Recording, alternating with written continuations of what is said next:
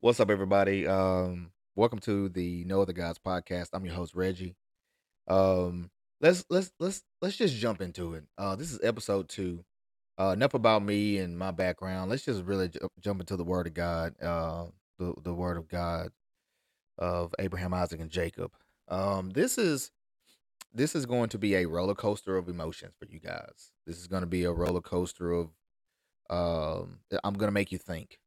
Okay, I'm gonna make you ponder. I'm gonna make you wonder because as a uh, former pastor, as a former um, um, believer in Christ, and that whole story, um, you know, you you have to understand one thing, that what you've learned in church is taught. Now listen to me carefully. I was there on the inside. What you learn in church is taught in seminary. Okay. Everything that you hear from years on end, what your parents heard, what you've heard, what people are going to hear, all of it is taught in seminary. That's why they encourage pastors to go to seminary, um, and learn theology from an accredited school, so that they can tell you how to think, so they can tell you how to read the Bible, so they can tell you how to communicate the gospel, not communicate the word of God, communicate the gospel. Okay. There's so many things that the Old Testament represents that the New Testament just does not touch on. And if they do touch on it, they try to do away with it. So let's start with one of the most famous stories or beginnings in the Bible, and I'm telling you, I'm just giving you what's in the scripture. I'm not elaborating. I'm not interpreting, which is what a lot of people do that read the Bible. They want to interpret things so that they can jump to the New Testament and get to this new story, and no, you can't do that because the scriptures don't support it. And if the scriptures in that time don't support what you're trying to convey, then you are finding it within yourself to come up with some kind of realization that's not there. Pretty much you're writing things into scripture that aren't there. And I'm here to dispel some of the things that have been written in scripture over the years from many pastors in seminary and all these things. It's just regurgitated information handed down from one person to the next. And if you're not careful, you'll think you know the Bible and you ain't even cracked it open. I'm just say this: the Bible is probably one of the most widely accessible Bibles on the planet, yet no one reads it. No one reads it. And when I say no one reads it, no one actually reads it like a book. Like if I look at my Bible app and look at the YouVersion Bible app on the study plan, or these videos on Instagram or YouTube, how to read your Bible. Where do I start? How do I read it? Why don't you start in the beginning and go all the way through the Old Testament and see if when you get to the New Testament, do you still feel the same way? Because you're not. If you read the entire Bible in order and you go through the entire thing and you go through the entire story of the Israelites and God and Noah and Moses and Abraham and Isaac and Jacob and Elijah and David, and you still feel like you're going to disobey one of the 10 commandments by putting a cross around your neck, or in uh you're you got bigger fish to fry. You have a huge problem, because the reason why no one encourages you, and I'm talking about no one, not even your pastor. I'm just gonna go out on a limb and say your pastor at all of these churches are probably giving you study plans to read the Bible. And let me go ahead and guess how they tell you to read the Bible. they're going to tell you to read Adam and Eve. They're going to tell you to read Noah, and then they're going to tell you to read John chapter 3, John chapter 1. So we just going to now I'm not saying this because I'm just making this up. I've witnessed this. Okay? I've seen little pamphlets go out to kids and adults alike to teach them how to read the Bible and what to read. It's time out to we got to stop treating the Bible like a fortune cookie. Okay? The Bible is not a fortune cookie. The Bible is the authoritative word of God. It's not, oh well, I feel depressed. Let me read this. Or I'm struggling with my job. Let me read this. See, all these pastors in these days, they're giving you a bunch of self-help. Oh, if you feel depressed, why don't you read this scripture? Oh, if you feel like this, you have a problem with your marriage, why don't you read this scripture? How about we all just like read the Bible? Like the whole thing. So I'm fired up today. Okay, I'm fired up. So let's just jump into it. All right. So we go through the creation story and in Genesis chapter 1, and I just want to preface this by saying there's some interesting takes on how these are just some of the things that I've seen. I want you to notice in um Genesis chapter 1, it says, in the beginning, God created the heavens and the earth. Now the earth was formless and empty. Darkness was over the surface of the deep, and the Spirit of God was hovering over the waters. All right. So um, here's just some things just in that small little text. Now, some people um, take that and say, you know, in that little section, there's the Father, the Son, and the Holy Spirit. How I don't know how people get that out of that, but it doesn't say that. I don't see the word Son. I don't see the word Holy Spirit. Um, but I do see something that's very interesting. It says God created the heavens and the earth. Now the earth was formless and empty. Darkness was over the surface of the deep, and the Spirit of God was hovering over the waters.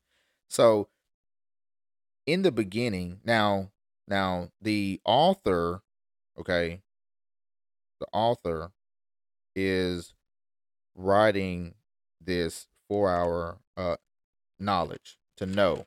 Okay. So Moses is writing this, and he's getting very intricate in the layers of God and how powerful he is. Okay. God is, it says, in the beginning, God created the heavens and earth.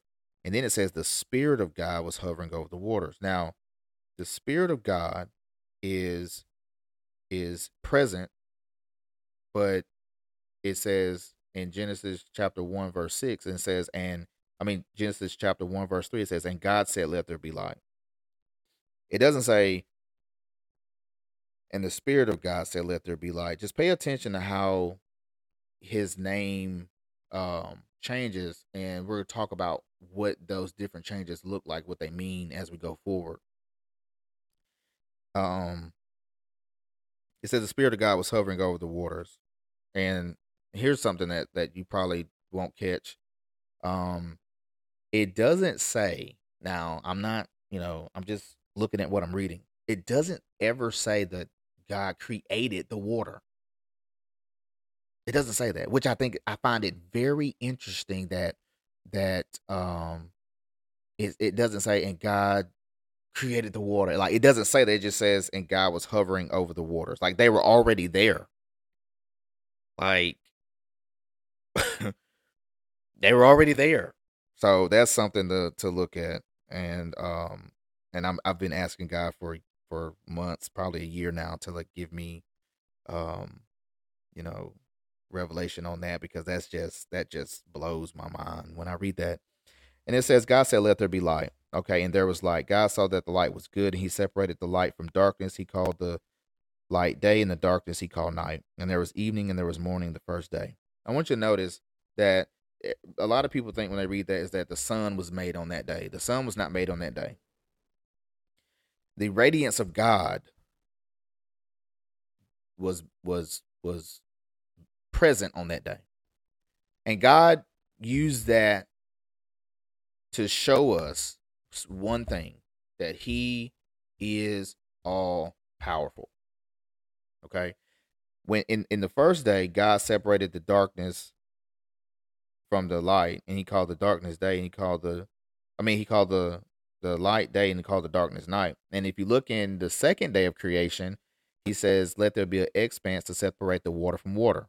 So I'm assuming that it was just a bunch of water, and God separated that water to give us like a air pocket to exist. Okay. And it says that God called the expanse sky, and there was evening and there was morning the second day. Now watch this. Let the water under the sky be gathered to one place, and let dry ground appear. So now He's creating the ground, and He's called the dry ground land, and He saw that it was good.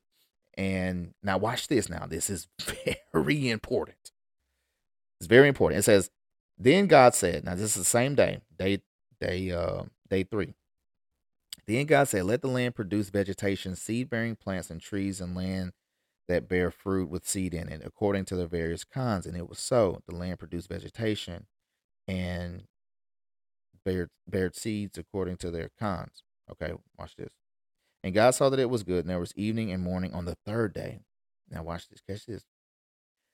"On the fourth day, God said, let there be lights in the expanse of the sky to separate day from the night, and to serve as signs and wonders, to mark seasons and days and years, and let the lights in the expanse of the sky give light on earth." And it was so. God made two great lights, the greater light to govern the day, and the lesser light to govern the night. So He made the sun, the moon, and the stars on the fourth day. So creation was made, literally vegetation, land, water, air, everything was made with and existed for days without the sun, the moon, and the stars, y'all. Just wrap your head around that for a second. God was showing us His infinite power by saying, "I myself am too powerful, am so powerful that everything on this planet, everything on this landmass goes through me. It all goes through me. It's not the sun that generated the vegetation that made it grow. It's not the moon that made the tides rumble in the ocean. It's me. It's myself. I'm the power. The moon and the sun and the stars, I'm sharing my authority with that power. And you're going to see in the Bible that God, when God is present, there's always fire or light, okay? And watch this. God is um this is just me for me reading scripture. God in this moment is a big giant ball of energy and light, okay? And when He shares His authority, so that govern means to oversee, He shares His authority with the sun, He shares His authority with the moon, and He shares His authority with the stars, and they're supposed to govern, look over, watch out for the day and night. Now the graciousness of God shows us in this moment that the world really don't need the sun or the moon or the stars to operate. It just needs God.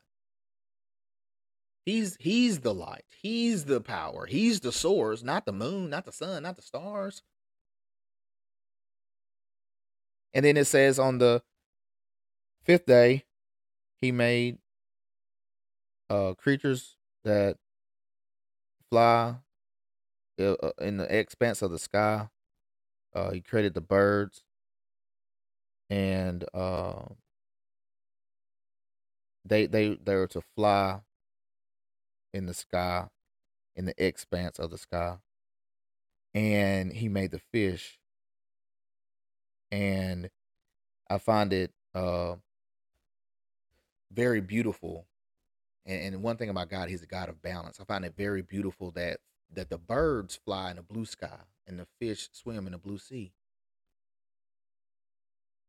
The birds fly in the blue sky and the fish swim in the blue sea, in the blue ocean. So the beauty of God is that when He separated the water from water, He literally separated the water from water. The fish have the same attributes as that the bird has. You know, we instead of we say fins, but they're wings. They glide. They use the fins to propel them through the water. Birds use their wings to propel them through the sky. It is almost the same motion. It's almost the same motion. And so that's how you know that God is real. Like God, like this, I love it. Okay. So just keep that in mind. Now watch this.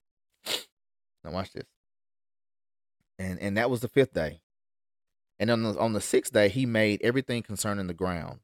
Now he blessed the um the he told them to be fruitful and increase in number and fill the water in the seas and let the birds increase on earth. And there was evening and there was morning the fifth day. All right. And said, God said, let the land produce living creatures according to their kinds, livestock creatures that move along the ground, and wild animals, each according to its kind. And it was so. God made wild animals according to their kinds, the livestock according to their kinds, and all the creatures that move along the ground according to their kinds. And God saw that it was good.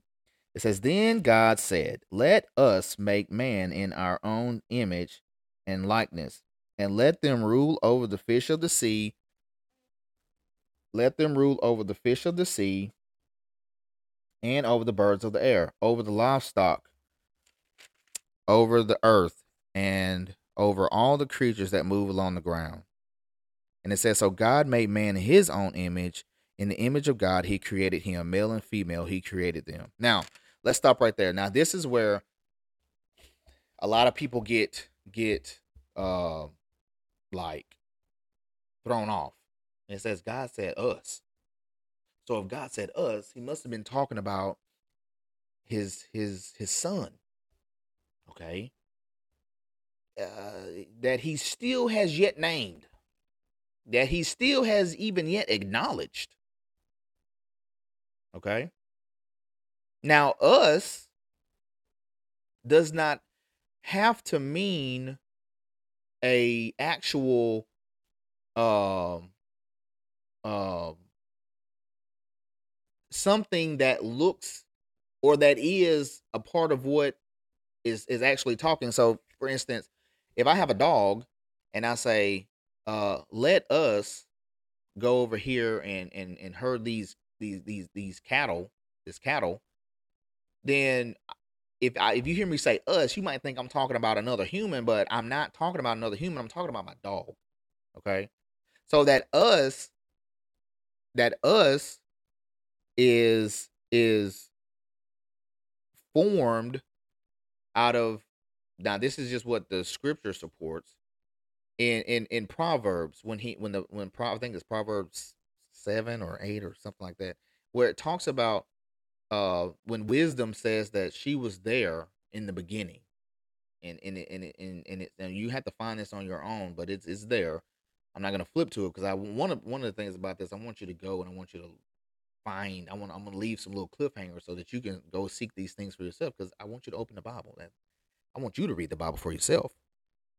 But anyway, I think she I was there when God laid the foundations of the earth, and she said I was there. Now that makes a lot of sense because God created um everything, and it was full of just wisdom. I mean, everything was perfect. Nothing was lacking. And now here's the part that a lot of people miss. A lot of people, when they read this, they're like, "Oh, well, we're made in the image of God." Okay, you were made in the image of God. You were, okay? Not you are, you were. So you a lot of people about to get upset about that, but I don't care because it's scripture. Read the Bible in order, you will see. Now, when it says God made man in his image and his likeness, and then he told him, what did he tell him to do? He said, and I need you to rule over the fish of the sea, over the birds of the air, over the livestock, over the earth, and all the creatures that move along the ground. So what does that mean? That means that God shared his authority with man. He shared his authority with Adam. He shared his authority. When God shared his authority earlier on day 4, when he made the sun, the moon, and the stars, it was light portions that he doled out. He gave them light. The sun is a light, the moon is a light, the stars are a light. So when God doled out his authority to those celestials, I think I'm using that word right, they were light. So when he doled out his authority to Adam, to man, in the beginning, he was light. Now you're going to say, well, the scripture don't support that. Well, it kind of does, because when you're wrapped into day 4, and then when you go to the fall of man, you're going to see exactly where I'm coming from. Our makeup, our makeup originally was not meant to die. You have to understand that. This body that we're in right now is not our first form. It's not. It couldn't be, because I'm gonna support all of this with scripture, and it's all closely related. Not I'm just gonna look at something in Genesis and jump all the way to Matthew and start. No, I'm gonna follow the Bible, how it's laid out here. So we had to have been light beings in the beginning, okay? Because we were not at that time mortal. We were immortal. We were not dying. We were living with our creator. We were existing with our creator. And here is where um here is where I'm gonna kind of pause and jump to the uh image portion. And it says, after the fall of man, the serpent came and talked to Eve and all that good stuff, which we're going to talk about here in a minute. But it says, after all that, after God gave out the punishment, it says, in Genesis chapter 3, the Lord God made garments of skin for Adam and his wife and clothed them. God made garments of skin. Now, in seminary, I was taught to say, hey, there was a sacrifice. God took the sacrifice and he gutted the animals and he performed the first ever sacrifice, and then he gave the skin to Adam and Eve. A lie. A lie. The Bible don't say nothing like that. Actually, the first sacrifice was the flood. That was God's first sacrifice. And the first human made sacrifice was Noah. If you notice, Cain and Abel did not make sacrifices, they made offerings. There was no sacrifices at the time. Now, the garment of skin, now that's interesting, because if they were made in the image of God and they were made in the image of light, and I think our body genetically makeup supports this, our brain has electrodes, it fires electricity. Like when you stop breathing, they use electricity to jumpstart your heart. Like, you have electric capabilities. You you have a light inside. You have things firing inside of you right now that are conducive with this genetic makeup. Okay, you do. You are, or you were. We were light beings because God gave us His authority, and we were not meant to die in the beginning. Now, it says God made garments of skin, and now I think the King James version says, and covered them. Now, this is the NIV, but check this out. A garment, no. I think the King James version says a coat of skin. Yeah, a coat of skin. Now watch this. If I put a coat of paint on my wall, that means I am covering up something that was previously there. Whether it was a new color that I coated my wall with, or it was some stains on my wall. I put a coat of paint on something. I'm trying to cover it up. That's what I'm trying to do. Now I know this is not something you probably heard, and you might think that this is crazy, but if you just follow me, just stay with me, you'll see where I'm going. Not where I'm going, where the Bible's taking you. And it says, and he clothed them. So all the little pictures that you see of Adam and Eve when you were a kid, and she had her hair covering up her bosom, and the fig leaves, and you know, the Bible don't say that. It doesn't say that. You you remember, like, where did the fig leaves come from? Who, where, how, who? It says, I'm gonna read it straight up. I'm gonna read it straight up, and let me go to let me go to the King James version, because I don't want to misspeak. This is how serious I am about this. Let me go to the King James version, because um it's important to double check yourself. Okay. All right. So here we go. So after they got uh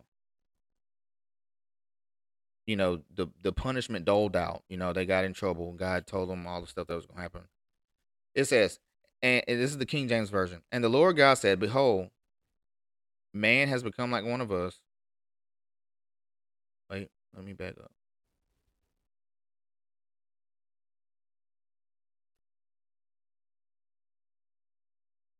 Let me back. I'm trying to read this real quick. I'm sorry. Okay, okay. It says in verse 20, in chapter 3, it says, "And Adam called his wife's name Eve, because she was the mother of all living. Unto Adam also, to his wife Eve, the Lord God made coats of skin and clothed them." Now, all of the Sunday school Bible stories where it says, and he took fig leaves and he covered them, the Bible don't say that. Just like the Bible don't say they ate an apple. It's all just cute little illustrations for you to be lost in the sauce, if you will. There is nothing that says that God took a fig leaf and covered Adam and Eve. He literally clothed them with skin. Literally. Because God's image does not contain skin. He's not a human. He's not like us. There you go. Stop regurgitating what you see and hear from people that don't even understand the Bible themselves. We have literally been programmed over the years to just take what people in the positions of authority gives us as a pastor, or as in the diocese, or pope, and just, oh well, this is law. I'm gonna run with it because they said it. No, it's a lie. That's why the Bible is free and accessible to all, because God is on you if you're lost. It's on you if you don't know the word of God. Not on It ain't on God. You can't say, God, well, I went to church every day, and I tithe like you said, which you didn't. And I did I woke up every Sunday and I did it. God's gonna be like, well, I mean, that's cool and all, but did you ever crack the Bible open and learn me? Did you ever crack the Bible open and understand me and what I said? No, you just went along with whatever the coolest pastor of the day is, or the pastor that talks the loudest, or the pastor that can yell the most, or the pastor that can push you in your face and make you fall out on the ground. Those are the pastors that you follow. But the Bible is free information. It's accessible to all, and it's not some code that you gotta interpret all the time. The Old Testament is pretty straightforward. It's the New Testament that's confusing. The Old Testament is pretty straight up and down. I mean, there's very few spots, like I just said earlier, with the with the water. Like, how was the water already here? I mean, that doesn't have anything to do with my belief in God. I mean, I still believe, God created the heavens and the earth, but I'm not lost because of that. It's just something that, I wanna know. But anyway, So let's continue down this skin road real quick. All right, so um, that Adam and Eve had other sons, right? And one of his sons' name was Seth. And let's back up real quick. Now, when Cain and Abel were born, this is post skin era. Okay, now they do have skin, and then Cain and Abel come into the picture. And this listen to what happens when Cain and Abel are born. It says in chapter 4, Adam lay with his wife Eve, and she became pregnant and gave birth to Cain. She said, "With the help of the Lord, I have brought forth a man." And it says later she gave birth to his brother Abel. Now, this is where I'm going to touch on this, but I'm going to talk about it more later. This is where the double lineage starts. Okay. This is where the Nephilim starts. Now, I could be wrong, but just in my studying, this is where the Nephilim starts. Because one thing about the Bible is it's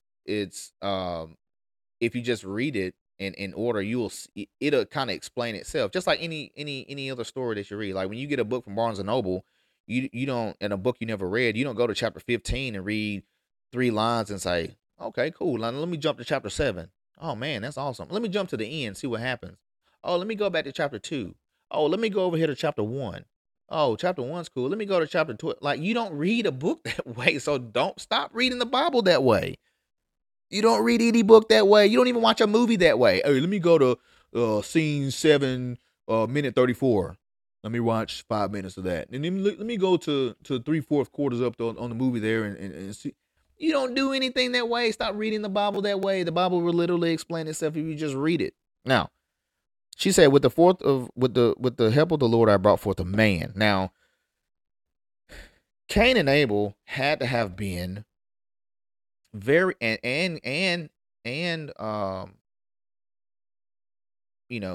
the explanation that it gives us later on, Cain and Abel had to have been giants. Okay, they had to have been ginormous people, because Eve said, "With the help of the Lord, I have brought forth a man." Okay, it didn't say that he was, you know, with the help of the Lord, I brought forth a boy, or with the help of the Lord, I brought forth a baby.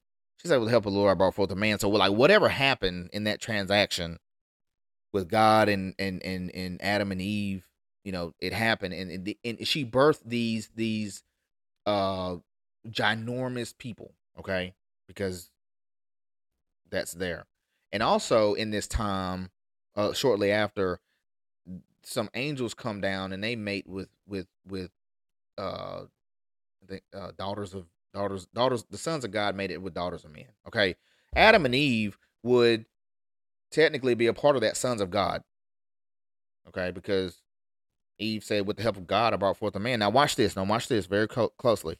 When Cain kills Abel, something else happens, and a lot of people don't even really like talk about this, which I think is very important to the story. It says, uh, when God created man, he now let's watch very closely. This is Genesis chapter 5. It says, "This is the written account of Adam's line." Now, let me okay, let me finish this. Okay. It says, when God created man, he made him in the likeness of God. He created them male and female and blessed them, and when they were created, he called them man. So right there, he didn't call them boy. He didn't call them babies. He called them man. So this is the same terminology that Eve uses when she talks about Cain and Abel. Now watch this. This is very eye-opening. It says, when Adam lived 130 years, he had a son. Now this is his third son. In his own likeness, in his own image, and he named him Seth. Did y'all catch that? It tells us that there were 2 images made. It says when God it says in chapter 5, it says when God created man, he made him in the likeness of God, meaning immortal, living forever. It says he created male and female and blessed them. And when they were created, he called them man. Now watch this. In verse 3 of chapter 5. When Adam lived 130 years, he had a son in his own image, in his own likeness, and he named himself.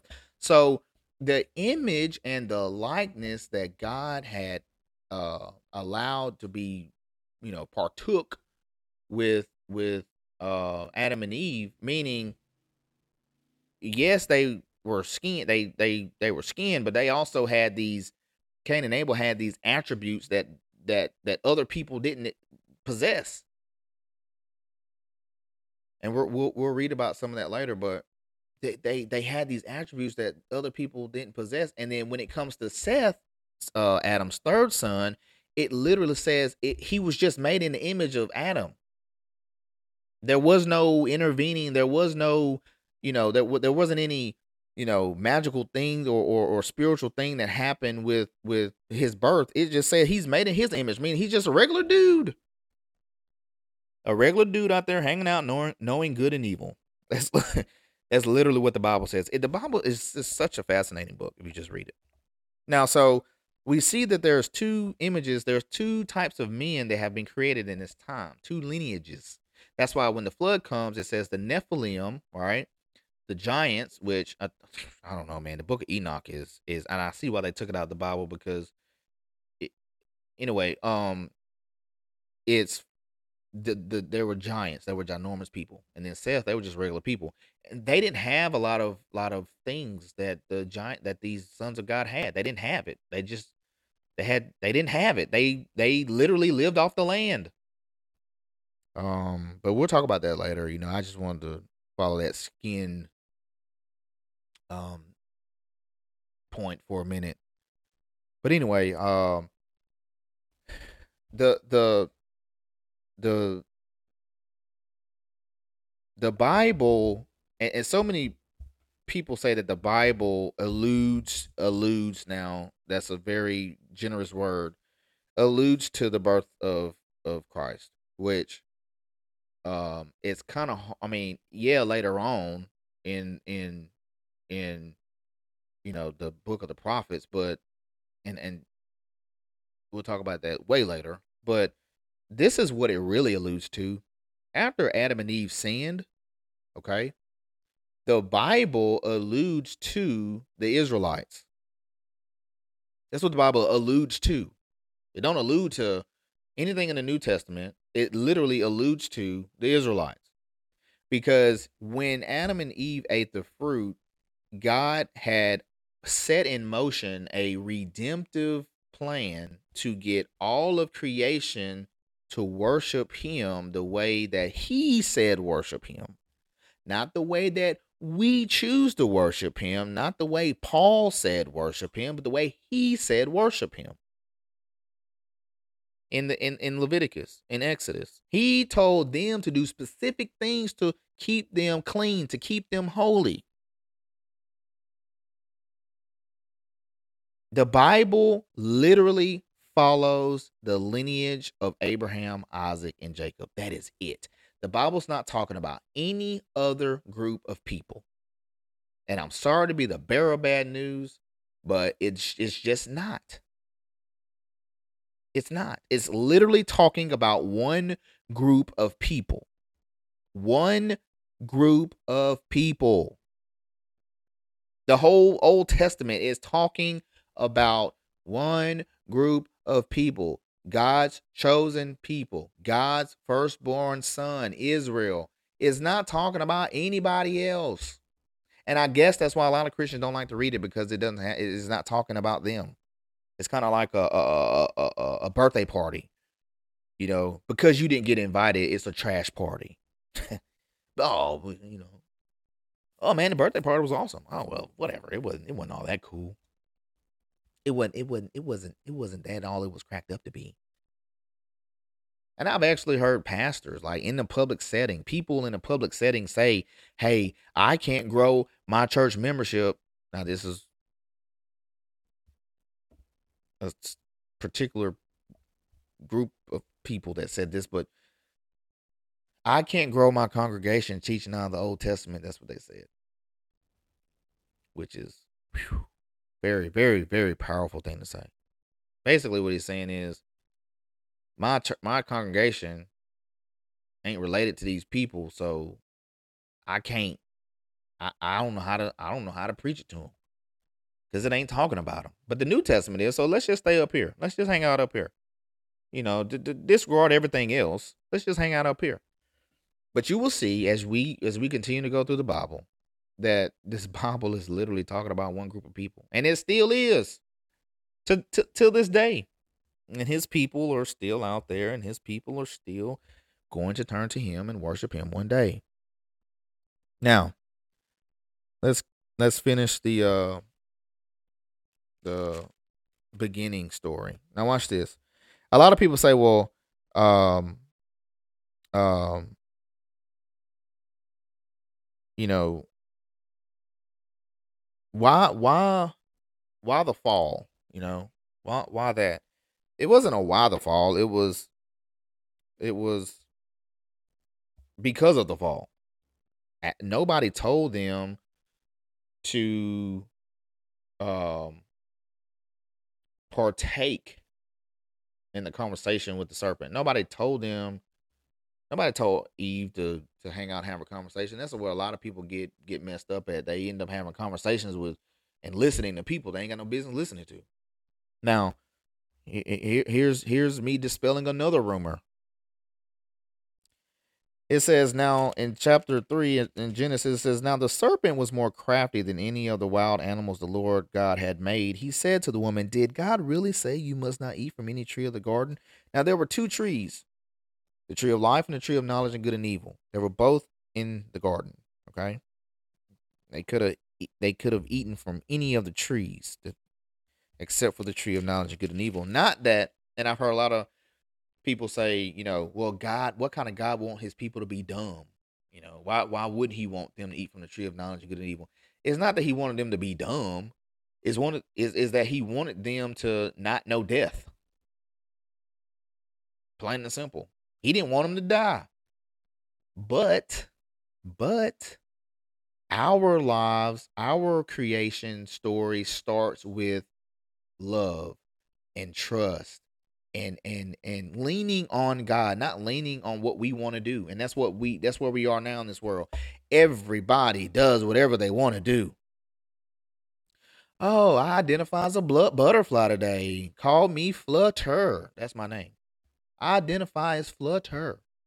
Flu and tur are my pronouns. Oh, uh you know, I want to have multiple churches. Everybody's doing whatever they want to do. I'm gonna have the Sunday today. I'm gonna have the Sabbath today. People just doing whatever they want to do. I believe in Calvinism. I believe in. Oh, this is what I believe in. Everybody doing what they want to do instead of just relying on the word of God. The word of God is so simple, so plain that if you just read it, it will benefit your life totally. I want you to check this. Check this. What happens? It says the woman said to the serpent, "We may eat from any of the trees, and we may eat from any of the trees in the garden. But God did say you must not eat fruit from this tree that is in the middle of the garden, and you must not touch it, or you will die. You will not surely die." The serpent said to the woman, "For God knows you will. When you eat of it, your eyes will be open, and you will be like God, knowing good and evil." So they, long story short, they ate the fruit. Now, here is uh here is scripture once again being me being a part of seminary and me hearing other pastors regurgitate this false narrative. Here is another myth to dispel. This is what scripture supports and real life supports, not what we want it to mean. All right, here we go. Now, when they ate the fruit, God got upset and he cursed. He gave them curses. All right. Here's the man. Here's the woman. It says, here's the serpent's curse. Now, watch this. Listen very closely. Cursed are you above all the livestock and all the wild animals. You will crawl on your belly, and you will eat dust all the days of your life. And I will put enmity between you and the woman, and between your offspring and hers. He will crush your head, and you will strike his heel. Okay, let's stop right there for a second. Now let's listen to what I just read. God said, "Cursed are you above all the livestock and all the wild animals." Y'all see that, right? Y'all hear that, right? He says, out of everything that moves on the ground, you are cursed. And this is your punishment. You will crawl on your belly, and you will eat dust all the days of your life. Now let's stop right there. Now, I'm not the smartest person in the world, but I do know what a snake looks like. I do know. And to my recollection, the snake is not the devil. Okay? Let's preface that. Let's say that. Let's get that out of the way. There is no Satan in the Garden of Eden. Let's get that out of the way, because scripture does not support that. Okay? In the context that is written in, I don't care what was written later on in the New Testament or wherever it is, there was no Satan in the Garden of Eden. Okay? Stop with that narrative, because there was not. It was literally a snake. Now, to prove that it was literally a snake, that means if Satan, let's just turn a phrase. Let's play devil's advocate. Let's just say the devil or the serpent did crawl in. Let's say the Satan did crawl into the serpent and make him talk and do all this stuff. That's weird that the serpent would get punished and not the devil or Satan. He didn't say, and Satan, because you entered this serpent, you're going to get this. So that means, you mean to tell me that God was upset with everybody except for Satan? God was upset with everybody except for the devil? Oh man, the devil, you ruined my great creation. How dare you? But you know what? Nah, don't worry about it. I'm going to punish these three, and you can go off and do devil things. Let's get real. Let's just be real. I'm just anyway. Now let's keep going. To prove that this was just a snake, it was just a serpent that could talk. Okay, there's, if Adam had dominion over the animals, everybody remember Caesar Milan. That man could walk a pit bull down a road with a Q-tip. Some people just communicate with animals well. Remember Crocodile Hunter? He just had people sometimes have this strong connection with animals. And you could imagine what it was like back then. Ain't no telling how these animals interacted with Adam. They had to listen to him. He was over them. he had dominion over them, meaning he was in control of them. He named all of them. So let's keep going, man. Like, the serpent was literally a serpent. All right. Now watch this. He compares him with livestock. He compares him with wild animals, and he says, "You will crawl on your belly and eat dust." If I'm not mistaken, that's what snakes do. They literally eat dust all day, and they slither on their bellies all day. And he says, "I will put enmity between you and the woman." Watch this. "Between your offspring and hers. He will crush your head, and you will strike his heel." Now let's stop right there. A lot of people in the Christian community, and the people that regurgitate the Bible in different arenas, they say that this is talking about Christ, and how his death is gonna strike him, but he's gonna crush death and overcome death and come back alive again. The scripture does not support that. I don't care what was written, in whatever time period, but this, in the context that it's in, when God gave Moses these revelations, He didn't say nothing about his son crushing the head of death and him coming. It's not in the scripture. Like, what are we doing here? Like, we got to stop this. We're not. We have to stop and just read it for what it is, and the Bible will make so much more sense to you. Now, watch this. I will put enmity between your offspring and hers.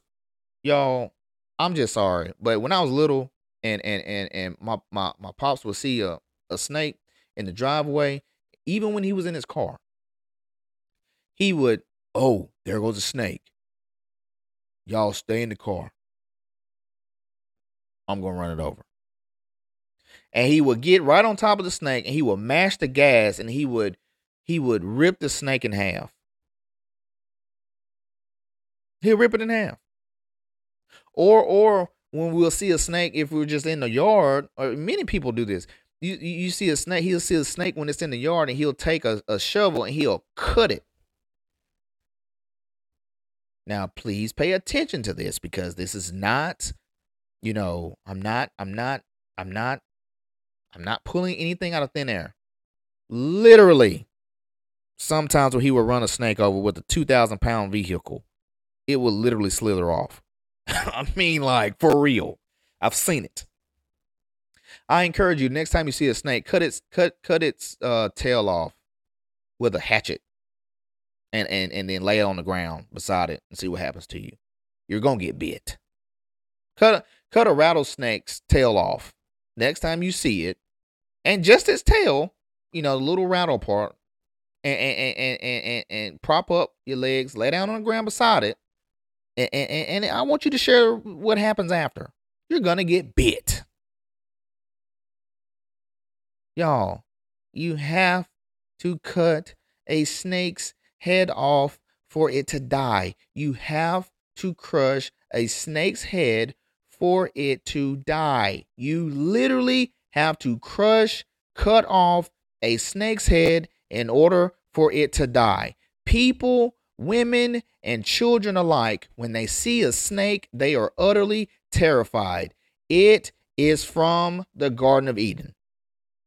I mean, I don't even know how, you got some people that play with snakes. Man, I had a snake one time because I thought I was wanting to be cool. Be different. I'm gonna get me a snake. Man, I was scared of the crap of that snake. People have snakes as pet, yes. But the natural order of life, people are naturally afraid of snakes. I've killed 2 snakes in my yard. My father has killed many snakes in his yard. People, men, the offspring of women, male and female alike, when they see a snake, they kill it. They don't, hey, what's up, snake? What's going on? Yeah, man, just hang out. Nice to see you. You want to come inside and grab a bite to eat? You want a rat or something?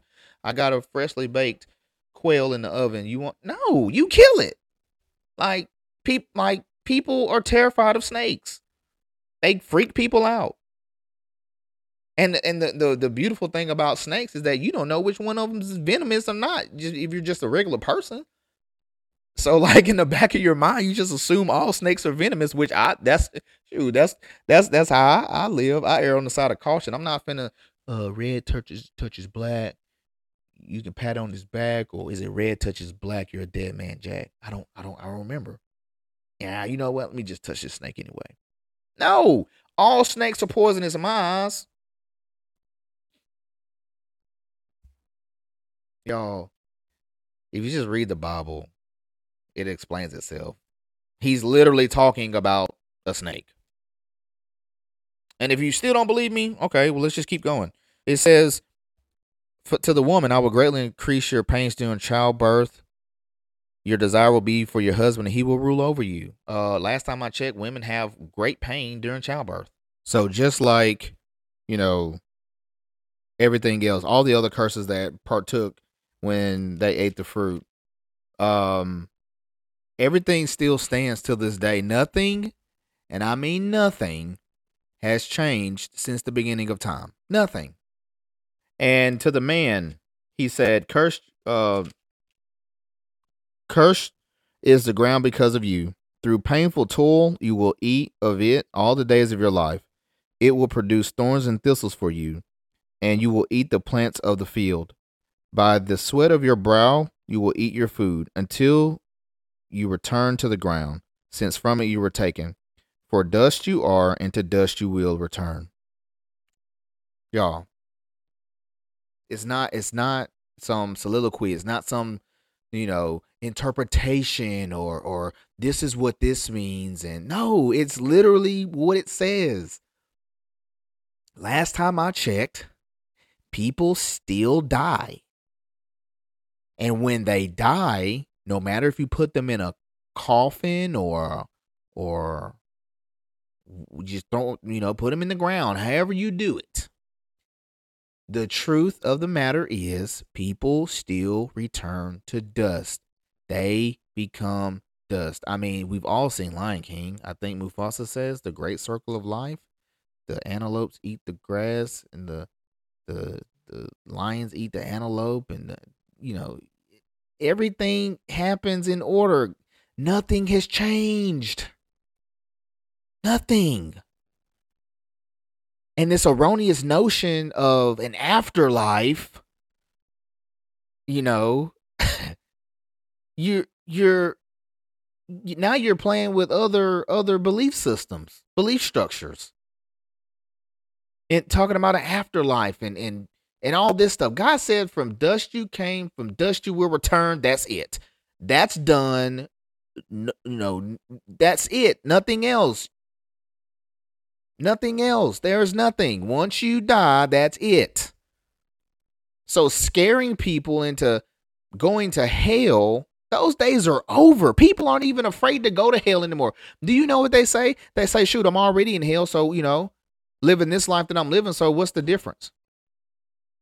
And I think that's what made the biggest gain in Christianity around the world is scaring people into going to hell. I'm not, abreast upon all the belief systems, but, just some in passing that I've heard, some people think they're going to reincarnate and come back as a pigeon, or some people think they're going to come back and, live another life in this life. And you have to understand that what God said is final. Now, I know we have Enoch and I know we have Elijah. Yes. But for the average person outside of those two, you will die. That is it. Now, if you stay with me long enough on this journey, you will see the benefit of following God and what he promises to give you in this life. Like I tell people all the time, it's almost like the New Testament is encouraging you to fail in this life. And hey, don't worry about it. You're gonna get to do this again.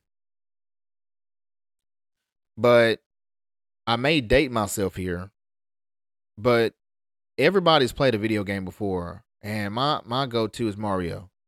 When I was a kid, I would play Super Mario. You can get as many lives as you want, really, if you just keep playing the game. There's some hacks you can do to get 99 lives. If you have 99 lives and you're running through the game of Mario or any game for this matter, and you're going around and you are jumping over, plants and over holes and over water and things that can get you out, things that could kill you. If you have 99 lives, you're going to live a little bit more recklessly on that game than if you had the 0 times life. If you have that little 0 up there, meaning if you die, you don't have any more chances to play the game. You're gonna have to start all the way back over. When I used to be a little boy and I used to see that little 0 up there next to my life, I would pay attention to that and I would take my time. I'll jump a little bit more precisely. Instead of running so fast, I'll walk and play it slow so a bird turtle doesn't get me, or the little green plant doesn't eat me jumping over a tunnel, or make sure I swim better than I did before so the fish don't get me. I would take my time. to preserve that one life that was left. And that's what God wants you to do. He wants you to preserve the one life that he gave you and to lean on him in this life. The thought of an afterlife, people, you have to understand. The early parts of the Bible do not support an afterlife. It doesn't. When Moses died, he was gathered into his people. When Abraham died, he was gathered into his people. Everybody, when they died, they were buried in the ground, and that was it. There's no coming back and getting a second crack at it.